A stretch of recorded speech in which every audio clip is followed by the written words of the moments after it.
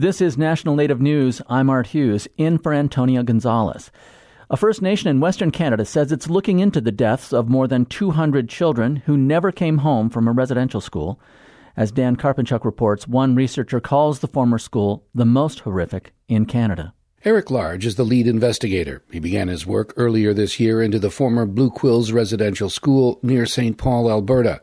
Large began looking at burial records in February and says there are about 215 children between the ages of 6 and 11 who died but whose remains were never accounted for. It can be safely stated that in our community of 12,000 people, each family has had 4 to 5 children who went missing from this institution.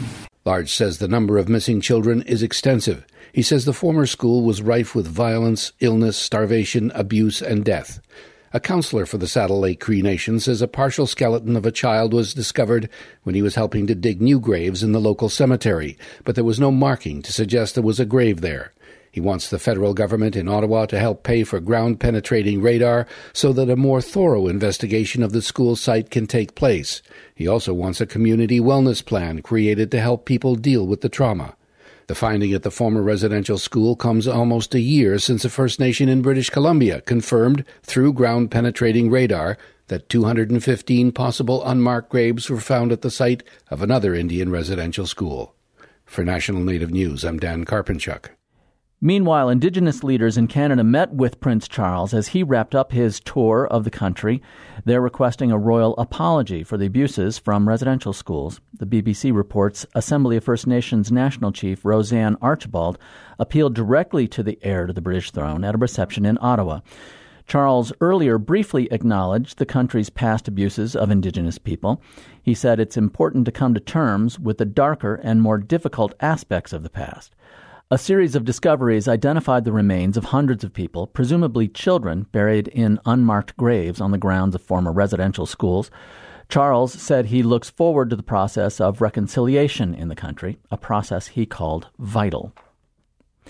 The U.S. federal government is preparing to return nearly 12,000 acres of land to the Leech Lake Band of Ojibwe.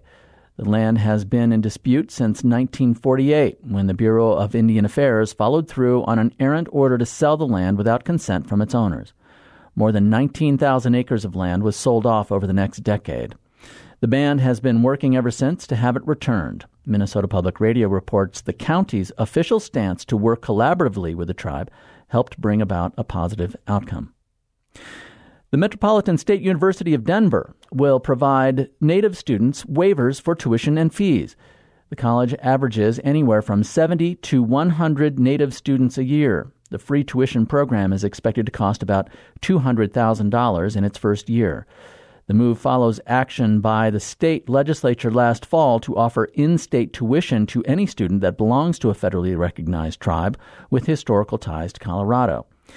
MSU's action is part of a minor trend. In April, the University of California system announced tuition waivers for any state resident belonging to a federally recognized tribe. The policy applies to all of the schools in the UC system for undergraduate and graduate students. And Oregon is launching a program to cover tuition, housing, and books for members of the state's 9 federally recognized tribes seeking to go to one of the state's public institutions. With National Native News, I'm Art Hughes.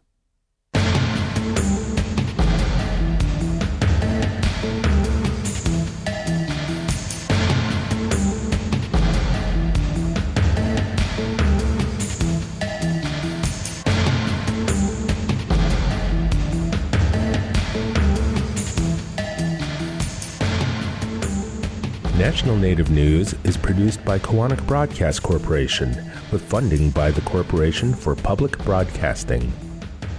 Support by the Native American Disability Law Center, a non-for-profit 501c3 at 800-862-7271 or nativedisabilitylaw.org.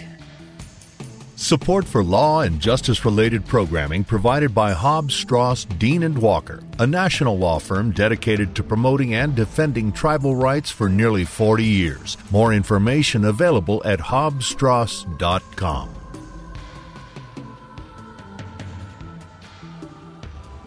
Native Voice One, the Native American Radio Network.